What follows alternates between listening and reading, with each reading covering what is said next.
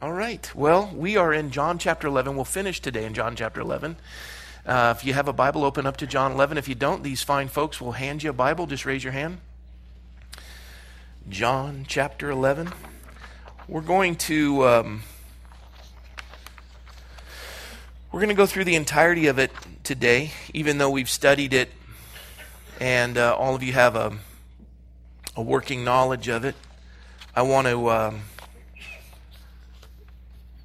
take everything we've learned to come to the conclusion of our text, so it all ties in and you grasp it completely.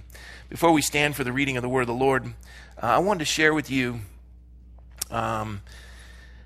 this idea of bringing the dead back to life, and what I've learned personally from this text. I've asked the Lord to show me through His eyes the way He sees the world. His heart is broken. We've seen in the passage as we've studied that He wept. We saw that last week. We've seen where He delays even with the ones He loves. He allows our prayers to seemingly go unanswered for a greater thing to happen later. We don't understand Him. We doubt Him. We struggle. He weeps when we hurt. He never meant it to be this way. Of all the people represented in the room, as we look at the number of faces, in probably, well, let's just say in 100 years, everyone in this room will no longer be here. 100% certainty, unless Christ returns, you will all die. Well, that's a great way to start the morning.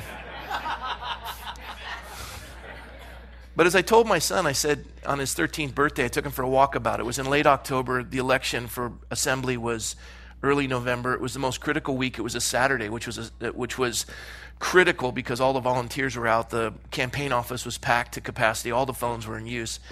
And I took the day off to take my son on his walkabout from 12 to 13, telling him he was ready to become a man. I took him up to the cemetery, and I had him look at the tombstones of two friends I'd buried that were my age, 50. I said, son, you begin with the end in mind. You begin with the end in mind.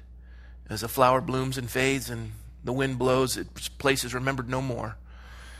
I said, what do you notice? And I had him look around, and he said, well, there aren't many people here. I said, nobody comes here. Seldom, if ever. I said, what else do you notice, son? And as he started to, observe, I then pointed him to the tombstone. I said, what do you see on the tombstone? He said, well, I see a name. I said, that's Ecclesiastes 7:1. A good name is like a precious fragrance, better is the day of a man's death than the day of his birth. We only know if these people's lives were a pleasant fragrance upon their death, on how they lived. Everyone's born and given a name, but we don't know if that name smells good or is a stench until the end of one's life, how you lived. I said, live in such a way that your name is a fragrance and draws people, not a stench. You live for others, people are drawn to you. A life lived for others is a life well lived. A selfish life is no one will ever come visit your tombstone or remember you because you're a stench. You're rotting. Christ did not come to be served, but to serve.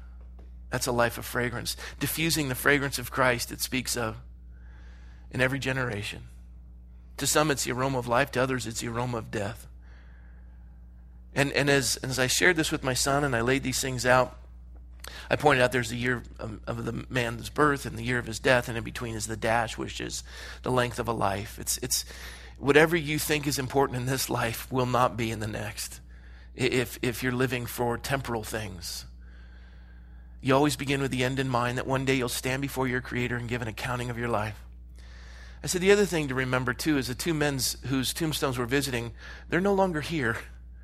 These are the remains of the shell that they left behind. They took off one suit and put on another. We dress for church, and then we dress for the beach, and we dress for... It's a suit. They've left this suit behind. They've put on another one. They're not here. They're not here. They're in heaven, and they didn't die.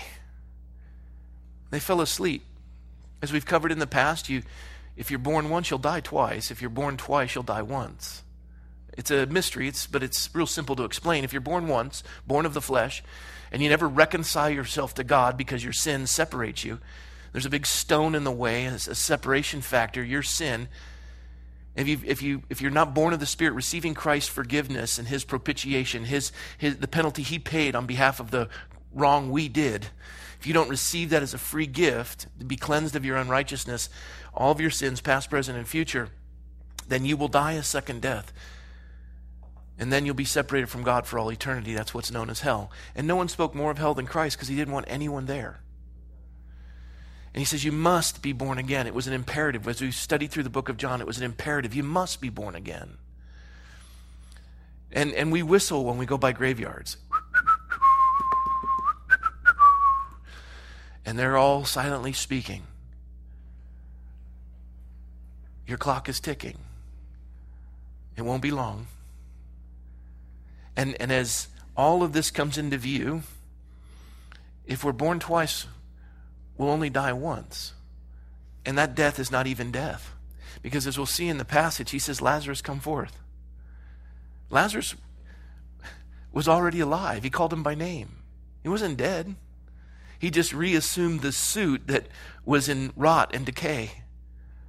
He left Abraham's bosom paradise and seeing in the presence of God. And all of a sudden he takes on and puts on this old suit again that God reassembles with, basic elements, which is dirt. We're created from the dust of the earth. When we deteriorate, we go back into the basic elements of the earth. Ashes to ashes, dust to dust. And all God does in this tomb after 4 days where there's rotting that's taking place called Mistin's Law, and it's really how you deal with the rotting of a human corpse. It goes through all the principles of it. The 4th day in the Mediterranean sun in the heat of that sarcophagus, God just reassembles it. Lazarus was already alive. And so I share all that because everything needs to be in perspective through this passage for the rest of our lives. This is a foundation. Start with the end in mind.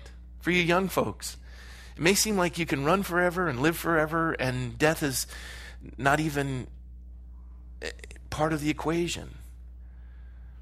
I'll share this with you. A childhood friend, especially some of you young folks, a childhood friend I grew up with, by the age of 16, had been stabbed. Another one was hit by a car. I watched in my generation where people my age died when I never thought death would be something that I'd have to process at that age. One of the reasons why Jesus wept is he never intended it to be this way. It's like an architect watching after an earthquake, a structure that he had built destroyed and his heart is broken. This is how God looks at humanity, and he weeps. He sees what sin has done, what our selfishness has done, how we've become a culture of death. And he calls to his people to be life, and life more abundant. I'll leave this last thing before we read. During the election on my son's birthday, I said to him, Ecclesiastes 7:1, a good name is like a precious fragrance, better is the day of a man's death than the day of his birth. And then I gave him my most prized earthly possession, which was my autograph from Ronald Reagan when he said, best wishes, Robert McCoy, Ronald Reagan, rubbed my head and talked to me, and then he handed me the paper. And I gave this to my son. And I said, this is for you. This man has gone the way of all the earth. His tomb is up here at the library. I said, but his name is a fragrance that changes the atmosphere of a room. And we walked into the campaign office because I had to check in, because you had all these volunteers tirelessly working on behalf of this campaign. My name was everywhere, on every bumper sticker, on every poster, people wearing shirts with my name. I was sick of my name. The phones are filled. People are talking about me. They're everyone. The whole energy, life-size pictures of me that scare me to death. And as I walk into the campaign room, I tell everyone it's my son's birthday. They all say happy birthday. I said I gave him this autograph of Ronald Reagan for his birthday. Did you know that the phones, everyone put down the phones and stopped doing what they were doing, licking envelopes, sending thank you notes? They all got up and they walked over to marvel at an autograph of a man who was dead.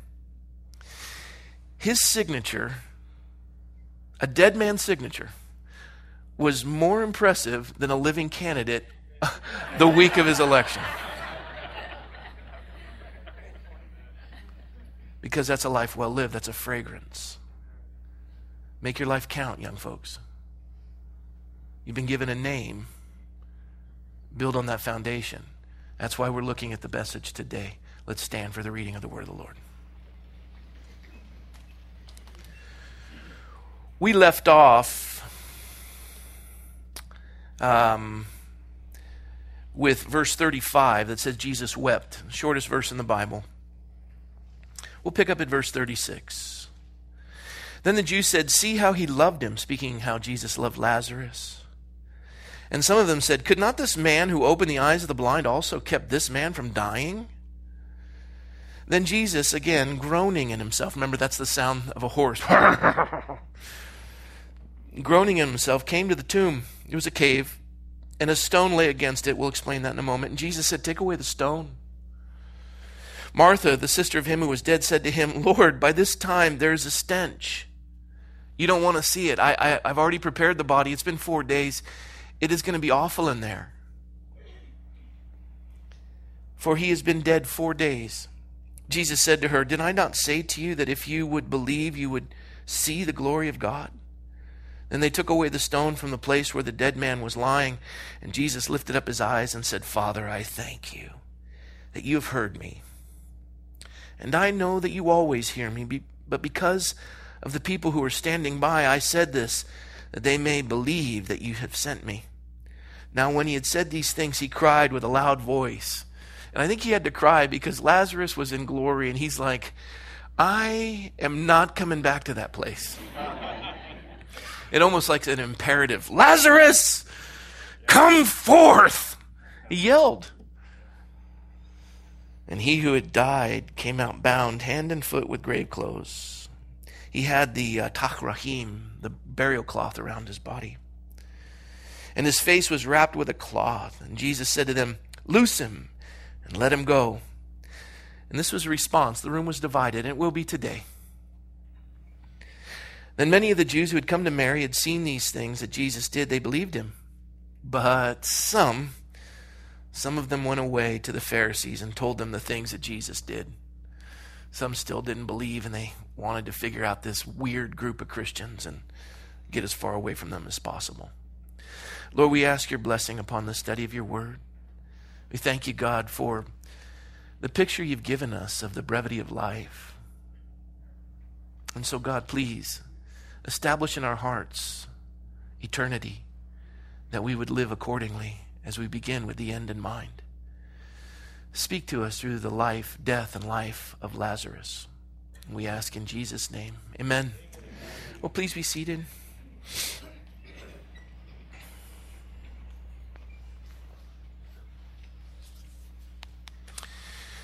Last week we looked at this concept that ideas have consequences.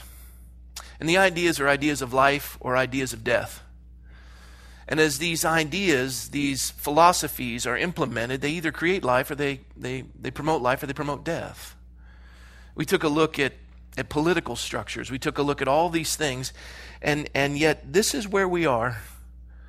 And yet still folks marvel at this idea of how can you take the scriptures and have them speak into the civic world? How can you take the scriptures, something as simple as John 11, and tie it around things that we're dealing with on the landscape in our community, our state, or our nation, or our world? People sometimes resent that. This idea that it's all about the gospel. It's just simply about getting people saved.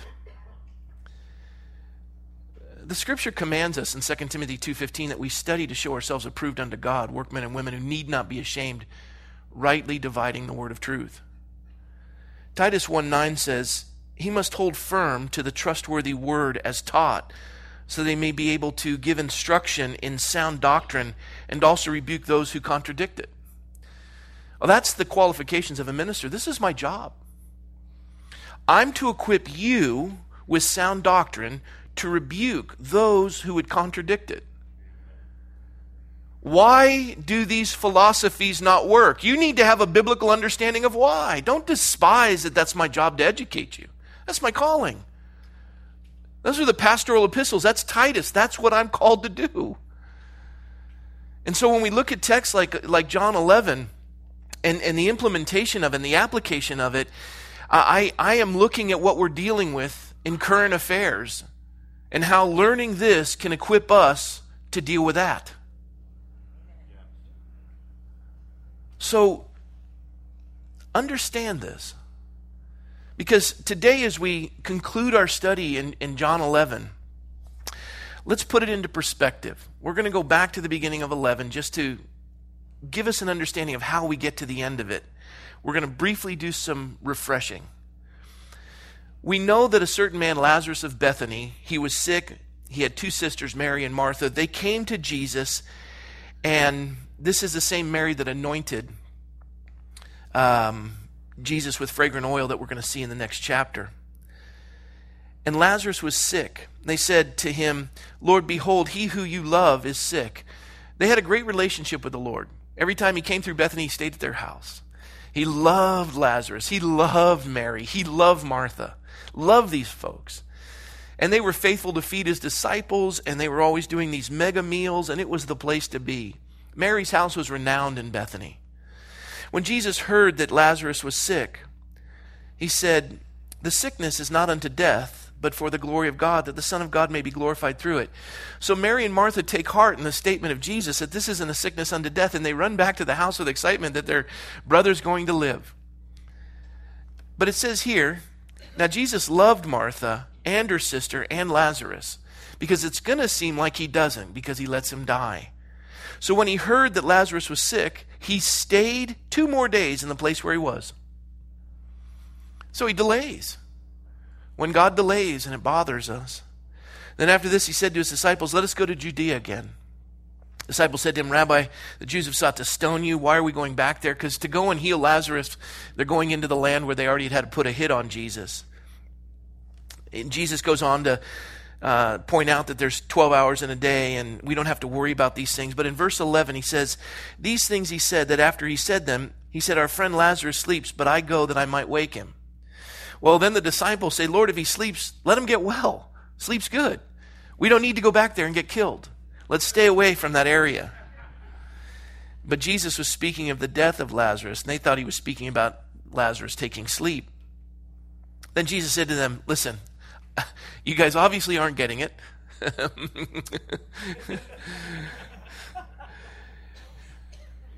He said, Lazarus is dead. Now that seems like a contradiction. Jesus said, the sickness is not unto death, but for the glory of God, that the Son of God may be glorified through it. Mary and Martha head back to their home, overjoyed. The disciples hear Jesus say plainly, listen, fellas, he's dead. He has assumed room temperature. He is taking a dirt nap. And then he adds this. He says, and I am glad for your sakes that I was not there when he died, that you may believe. Nevertheless, let us go to him. I'm glad for your sakes that he's dead. Now, I got news for you, that for all of us who have lost loved ones, I'm one included. This didn't make any sense. I had lunch on Thursday. It was an important meeting. I was actually up at my in-laws' house for my mother-in-law's birthday. I came down for the meeting, went back up, celebrated her birthday, and then drove all night to get back for 2 meetings yesterday. And I came back for this meeting. I could have missed it, but it was a meeting with a very important person. And this very important person had been an adversary in both campaigns I participated in.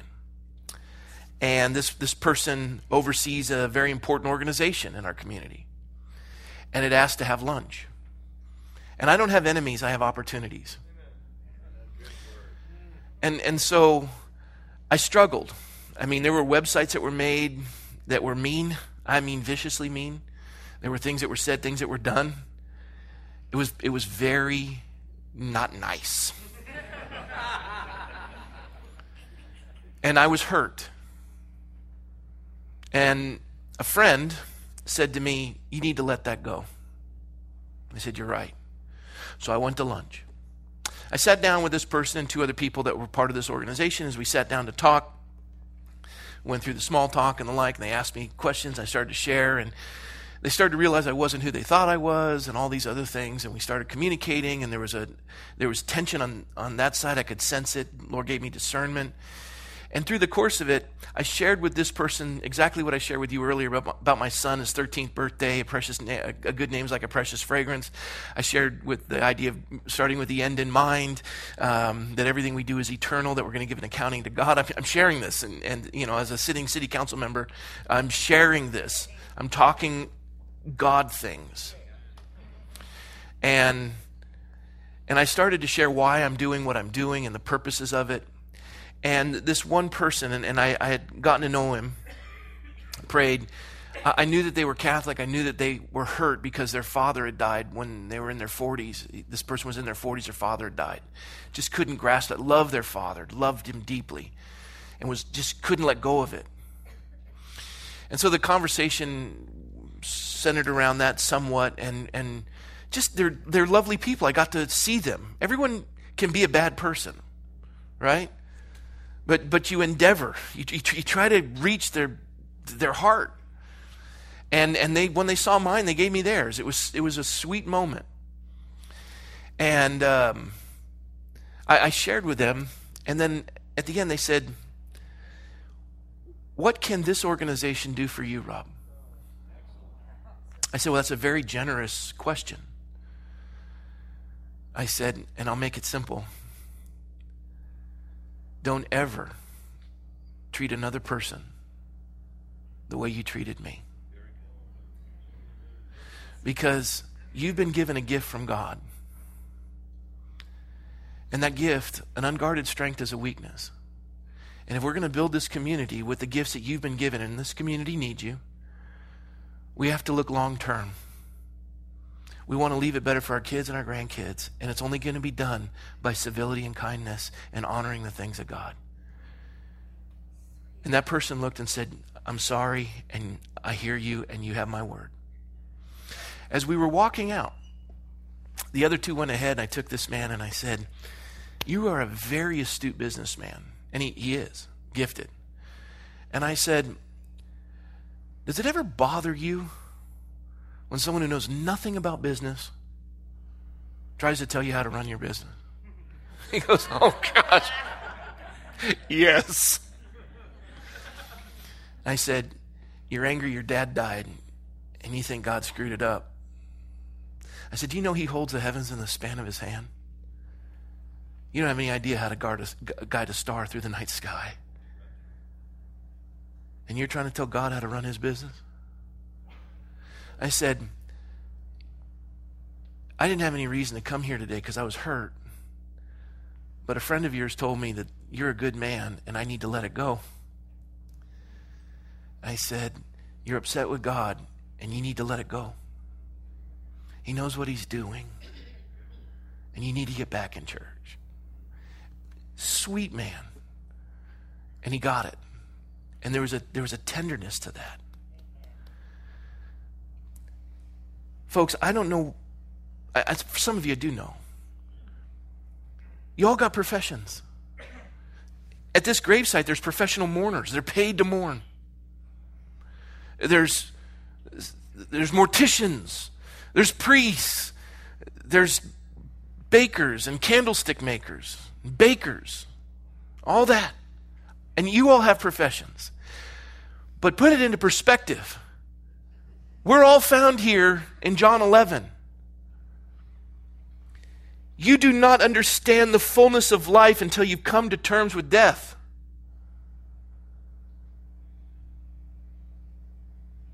And you want to live in such a way that you're going to breathe your last on this earth and inhale your first in heaven and stand before God with everything you've done and the way you've lived. And you'll give an accounting to him. Or you can choose to fight him and be angry because he didn't do it the way you wanted it done. Mary and Martha could have said, "I don't have time for you, God. You got it wrong. You said that this sickness would not be unto death. I buried him. I wrapped him in the tachrahim. I covered him with spices. He stinks. He's rotting. You even told your disciples, because they told us, you said to them when we left your presence that Lazarus is dead. You can argue with God. You will not win. He knows what he's doing. Quit messing with his business. You have no idea the significance of how he operates. Take him at his word. Trust him. Harboring this anger because you're the center of the universe. And your pain is greater, or your hurt is more than anyone else's. Step outside yourself. Keep giving your life away. Keep serving. Don't harbor pain. Don't harbor hurt. They're not enemies. They're opportunities. Go and love them. Put down the weapons. Contend in the marketplace for ideas that bring life. Step into their world and show them. Study to show yourself approved. Give instruction in sound doctrine. Rebuke those who contradict it. Challenge them. And if the arguments are sound, they'll be moved. But remember, the weapons of our warfare are not carnal, they're spiritual. When Tom Adams invited you to prayer and we talked about the significance of prayer, you want to know God's will, you find it on your knees in prayer and in His Word. Prayer is not an exercise in futility. It is saying, God, I really don't get this. I need help. I need my heart to be softened. I need to be able to go to that lunch and not be bitter. Help me, God. I can tell you that these women were praying while they were burying. Their faith was being rocked. And Jesus is telling the disciples, I'm glad for your sakes that I wasn't there and he died. The disciples' faith is being rocked. What are you talking about? And Thomas is thinking to himself, we might as well just all go there and die together. And everything is confusing. Everything's overwhelming. Who's the author of confusion? Satan. We have the ability to trust. I don't understand you, God, but I trust you. Because I rest on the things I do know about you, because that makes it easier for the things I don't understand about you to know that whatever you're doing together for good. I can handle that. It's like your parents saying, trust me, if you had good parents. Somebody you trust deeply saying, trust me. That's the idea. So when Jesus came, he found that the tomb, and he'd already been in the tomb 4 days. And that was 2 days prior. He'd already been there 4 days. So he was dead by the time that Mary and Martha had gotten to him, and now he's 4 days in the tomb, and it's awful. Now Bethany was near Jerusalem, was about 2 miles away. Many of the Jews had joined the women around Mary and Martha to comfort them concerning their brother. Everybody's weeping. The town is sobbing. Lazarus is loved. Mary's loved. Martha's loved. They're all hurt. Martha, as soon as she heard that Jesus was coming, she didn't go, I want nothing to do with him. He said it wouldn't be unto death. But she doesn't do that. She still trusted the Lord. And the scripture says that she went to meet with him. But Mary was sitting in the house, and Martha said to Jesus, Lord, if you had been here, my brother wouldn't have died. We all have that line we give to the Lord of why we're upset with him. God, had you just been there when my daddy left, he would have never left. I mean, whatever the line is, we all have it. Let the Lord hear it, and then let it go. And of course, this was the conversation around the dinner table for the family. And she says, but even now I know whatever you ask of God, God will give you. Lord, I still trust you. Jesus said, your brother will rise again. This is an interesting one. Your brother will rise again.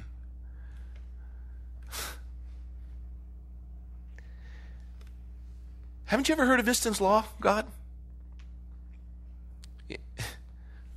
Don't you know what happens to a corpse? The decomposition of a corpse? By the 4th day, the organs are all jello. The joints have loosened. The body takes on this the eyes dissolve. The brain turns to fluid. It is probably the worst season. This is in the tradition of the Jews that the spirit hovers over the body until it doesn't recognize it anymore. And they say on the 4th day it's gone because it's going, this is awful. I remember the coroner sharing with me that there was a woman whose husband had died. He had fallen, hit his head while he was cleaning his boat, and sank to the bottom. They didn't know where he was. Found him days later as the corpse floated to the surface, carting him away. And the woman says, I want to see him. You do not want to see him. This was always the thing for me as a sheriff's chaplain, that the folks would always want to see the body. I'd do my best to say, you don't want to see the body. No, I want to say goodbye. Well, the minute that they said that and they were consistent, it was my job to be their advocate and to help them. But I would explain to them, they're not going to look like what you've imagined them. This is going to be the last vision you'll have. It's going to be difficult. I want to see them. I say, okay. Martha gets it. Mary gets it. He's 4 days in this tomb. And the reason why they call it a sarcophagus, sarcophagus means flesh eater. It's made out of limestone, sucks the moisture out. All the microorganisms go to town on the body. And what they do is they put the corpse within 3 hours into the sarcophagus because they don't want to be diseased. They wrap it in the Tachrahim, which is a burial cloth. The Havra Kadesh, which is a holy society, washes the body, wraps it in the Tachrahim, ties the feet, ties the face, wraps them in the burial clothes. This is their mitzvah. This is their honor, their duty. And then they put the corpse inside the sarcophagus, which it means flesh eating.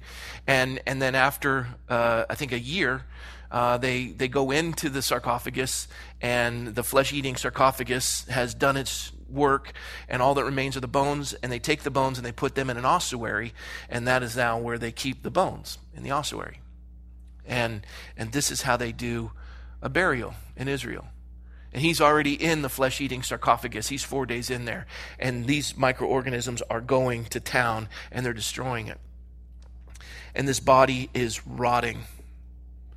He's been there 4 days. And Jesus says to her, your brother will rise again.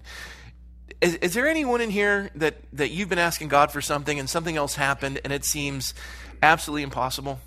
Like you got the term stage 4. You've been given a death sentence, or you don't raise your hand, but give me something that just seems insurmountable and impossible to overcome. Yeah, okay. I said be quiet, but that's good. But that's a good one, Weston. It is. That's actually an excellent one. Drug addiction. You've been through rehab more times than the Pope has appointments. And there's just no way. You've begged God, you've cried out to him. And God says, I'm going to deliver you from this.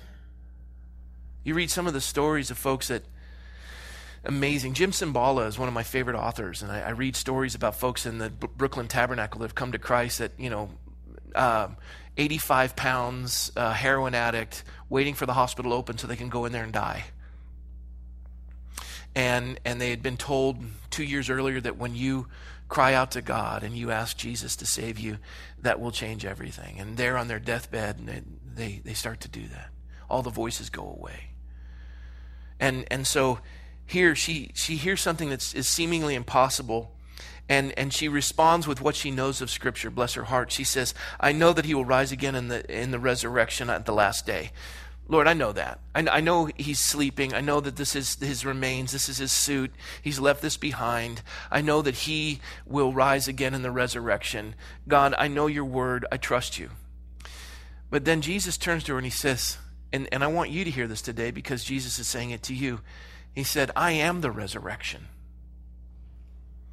I don't know who you're waiting for, but I'm here, the Lord says to you. I don't know what you've been banking on, what you've been investing in, but the Lord says to you today, I am the resurrection. I'm here. Not only am I the resurrection, I'm the life. I'm the life. And if you believe in me, Jesus says, though you die, you will live. That's pretty cool. Anyone else offering you that? Handful of nickels with a purple suit and a spaceship that's going to come over. Remember that guy? Yeah, or maybe we can go to Guyana and drink some Kool-Aid. Heaven's Gate, whatever. Jesus saying, you believe in me, though you die, you will live. And then he says, and whoever lives and believes in me. You ready for this one? Whoever believes in me, whoever lives and believes in me, shall never die.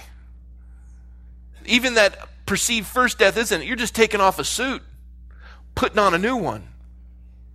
And then he asks these 4 words that we have to deal with this morning. Do you believe this? You can't leave here without answering that question. Do you believe this? And now we come to the conclusion.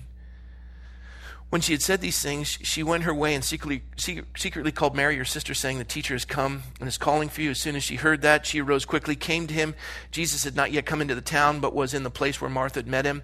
Then the Jews who were with her in the house, comforting her, when they saw Mary rise up quickly, they went out, they followed her, saying, she's going to the tomb to weep there. Then Mary came to where Jesus was, and when she saw him, she fell down at his feet and repeated the same mantra, Lord, if you had been here, my brother would not have died. Everybody's got their line. Therefore, when Jesus saw her weeping and the Jews who had come there with her weeping, he groaned in his spirit. We covered that last week. He was troubled, meaning he was angry. And he said, where have you laid him? You know why he's angry? I told you this last week. He never intended it to be like this. He is an architect and a builder who has watched an earthquake destroy his structure. You and I have been created in his image, and he has seen what sin has done to all of you and me. Your selfishness, your greed, your addictions, your hurt, your unforgiveness, your bitterness, what you do in secret, your thoughts, where you've gone, the way you've spoken of others, the way you've created death in your relationships, death in your physical nature, death in the community around you, the way in which you've sown seeds of discord and destruction and the whispering and the gossiping and the backbiting and he's looking at all of us, including me. And everybody's got their issues. Everybody's lied. Everybody's lied. If you say you haven't, you have. You just did. Everybody's talked smack. Everybody's watched something you shouldn't have and probably continue to. Taken something you shouldn't have, continue to. Been somewhere you shouldn't have been. And here we are, riddled in sin, and his heart breaks and he weeps. He's seen what the enemy, this harbinger of death has done to his creation. And he's come that you might have life. And what even breaks his heart more is he looks out at a room where people would reject so great a salvation. And he says, take me to where you've laid him. It's time to conclude this story and blow your mind. Now take me to where you laid him. Yes, we all understand he's rotted. We all understand this is impossible. We all understand that the things God said seem to have contradicted. We all understand that we're hurt. We all understand that God somehow has let us down. We all understand this. We've spent 3 weeks covering this. We all have it. Now let's come to the conclusion of the story. Where's it going to bring us? Take me to where you laid him. Take me to where you have laid him. And they said, Lord, come and see. Now Jesus wept. He wept. And he weeps now because he knows you're hurting and he's hurting too. And he's not sobbing uncontrollably. He's got tears that come down with a man's man who's controlled. And men don't cry. Our eyes just sweat.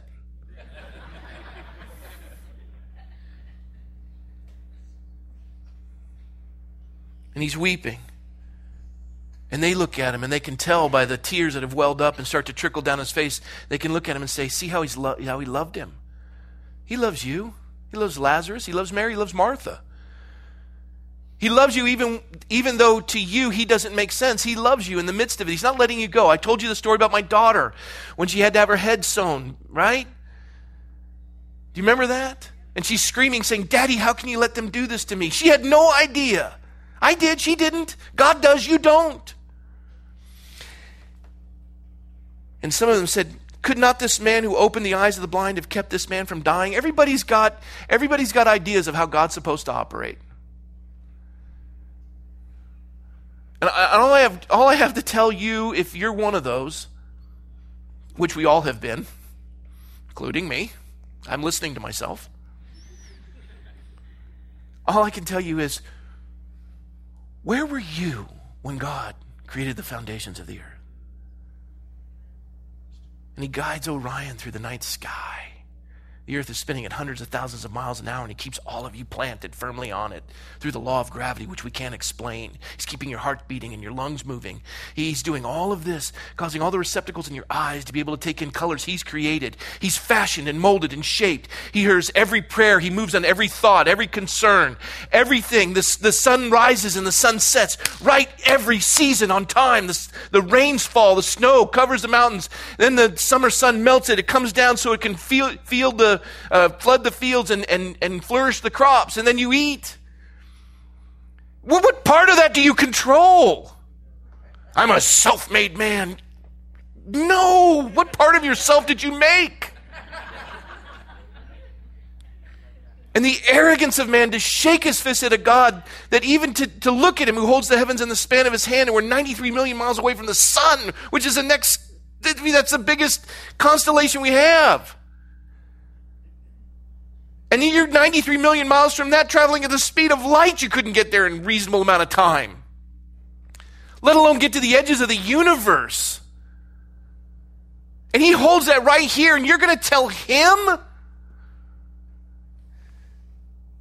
Everybody's got an idea. Could not this man who opened the eyes of the blind also kept this man from dying? Everybody's got a way on how it's supposed to work. Now that I'm in office, letters are so much fun. Everybody's got an idea on how the city's supposed to run. I crack up. And I'm reading them, and I'm thinking there's so much you have no idea about that I too didn't have an idea about until I'm here. And I'm thinking, yes, you're opinionated and you're angry and you've got all kinds of reasons that you have justified, and you're being visceral in your comments and you're attacking people's character, all because you're upset. And you have no idea what you're talking about. Until you engage, until you learn, until you participate. We'd rather just be angry. And he looks at these naysayers and he bypasses them. And then Jesus, groaning in himself again, verse 39, he came to the tomb. It was a cave. The stone was laid against it. And it's a rich man's tomb. It was hewn into the wall of the rock. And then they had a trough built underneath, and then they take this round stone. You'll see it when we go to Israel. Hint, hint, wink, wink. And you roll this massive ton stone, and it just falls into the trough you made, and it covers the tomb. Grave robbers can't get it. It's required all kinds of lifting. And he comes to this, and this is fascinating to me. In a moment, you're going to hear Jesus cry with a loud voice, "Lazarus, come forth!" And this dead man, his body reassembles. Just the liquidy nature of the corruption of his body. And the maggots dissipate, and they all run. The flies dissipate, and then things all start to come together. The cells reform.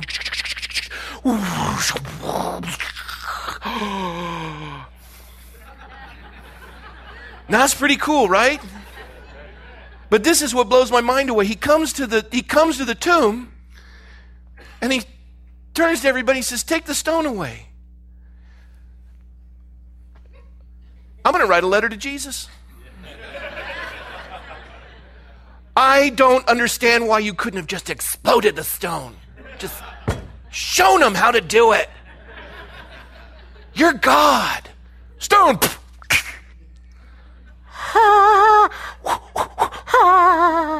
Frisbee it. I don't know. Stone be gone. But what does he do? He says, "You take the stone away."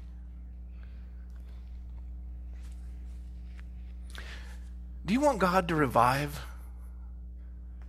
a certain area of your life? Do you want life to come to where there's death right now, corrupting and destroying you? Then cooperate with him. He's going to give you a chance. He wants you to remove a stone that hinders him from being with you. What are you watching? What are you drinking? What are you eating? What are you listening to? Who are you hanging around with? Cooperate with the Lord and get rid of that.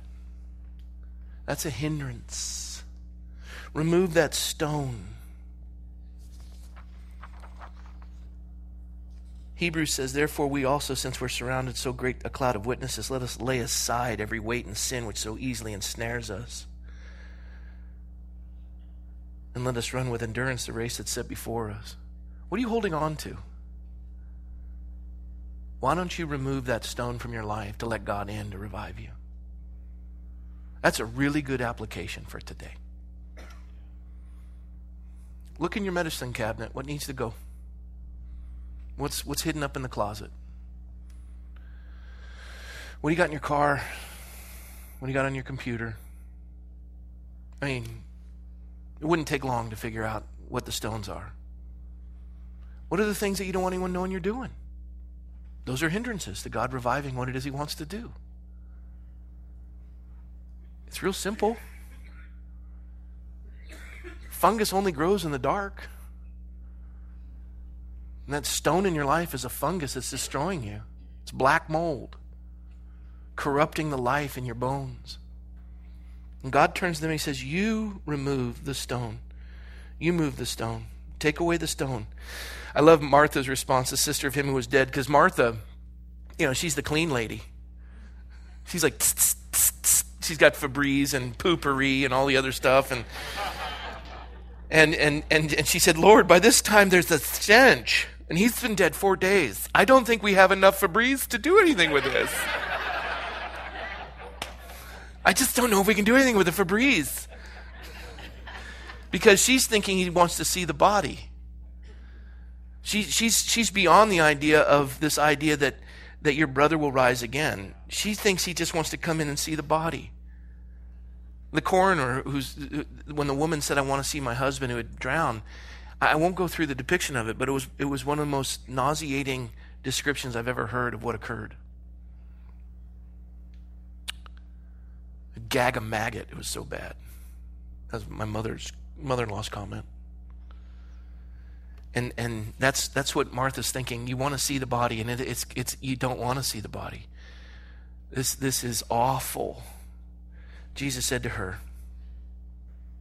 he says to us, and this is the conclusion of the story.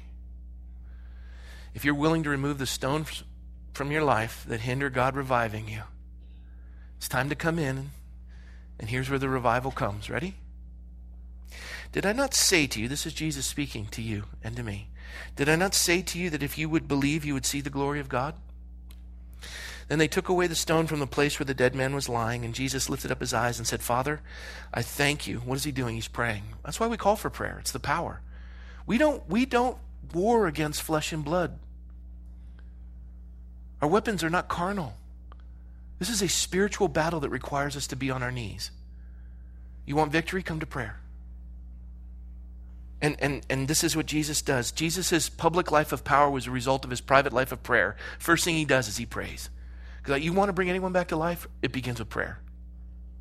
You want your kids? You want your kids to be revived? You want your community strengthened? You want your nation back? It begins with prayer. There is no revival that's ever occurred on the face of the earth that hasn't first resulted by prayer. Concentrated, orchestrated prayer. Not talking about prayer, praying. We don't even know how to pray. Come and learn how to pray. The disciples asked Jesus, not once but twice, teach us how to pray. They saw everywhere he went, he was praying and things were happening. You want something to happen, you want to be revived? Remove the stone, lift up your hands and speak to the Father. He says, Father, I thank you that you have heard me. You begin with thanks. That's why we always begin with thanks in our prayer service on Sunday nights. I thank you that you've heard me, and I know that you always hear me, but because of the people who are standing by, I say this, that they may believe that you sent me. Now, when he said these things, he cried out with a loud voice, here we go, prayer has done it. The stones have been removed. We're ready for God to move in our life.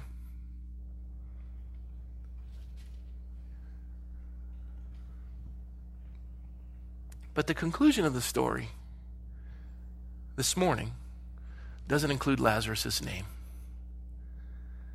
I want you to hear Jesus yell your name nice and loud as he calls you forth into life. Because he didn't raise Lazarus to take up oxygen. He was raising up Lazarus to testify to the world that he is alive. And he's the author of life. And no one can contend with a man who once was dead and now is alive. God wants to take your testimony as he calls you forth from this misery and revive you. As you roll the stone away, he wants to lift you and use you. And as he prays and you're praying and all of us are interceding on behalf of our kids, calling them forth from the grave, for our relatives, our loved ones, our neighbors, our enemies, our friends, I don't care who it is, our politicians, and we're calling forth and saying, God, revive them. Jesus yells, and he yells with conviction, Lazarus, come forth. What is it going to take? You're in the bosom of Abraham. You're content. God wants to use you. Come forth. Get up. Take off those silly grave clothes. Whatever's binding you, remove it. Let's go. Come forth.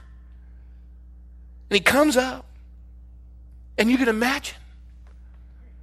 They're floored. Loose him. Let him go. Okay.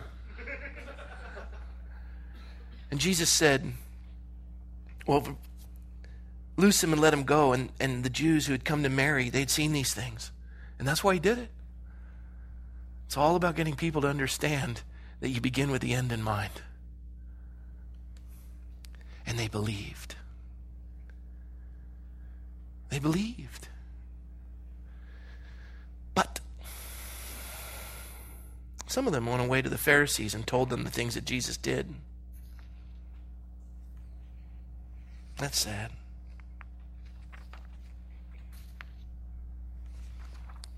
Later on, they try to put a hit on Lazarus. They try to put a hit on Lazarus because it contradicted what it was they were trying to accomplish, that there is no resurrection. There is no hope beyond the grave. This whole Christianity thing is a myth. This zeitgeist, Christianity's a farce, and you're a cosmic accident, and there's no order to the universe. And Nietzsche was right. And just take life and scream into the universe, and somehow grasp an understanding of significance in a universe that just takes your voice and lets it dissipate into nothingness. Send out a probe that'll go all the way to Pluto until it doesn't send a signal back anymore. Somehow come to grips with who you are. And the emptiness of that is just pathetic. Or today, come forth unto life and reconnect with a God who made you in his image and has given you the ability to love, that you might have life and life more abundant and meaning and purpose. That as you come forth from the grave of the misery of this earth to minister to others and let them know as you testify, I once was dead, but now I'm alive. And God did this. And all he asked me to do was to remove the stone, and I did. That's living. But some of you, I can yell at you and you still won't come forth.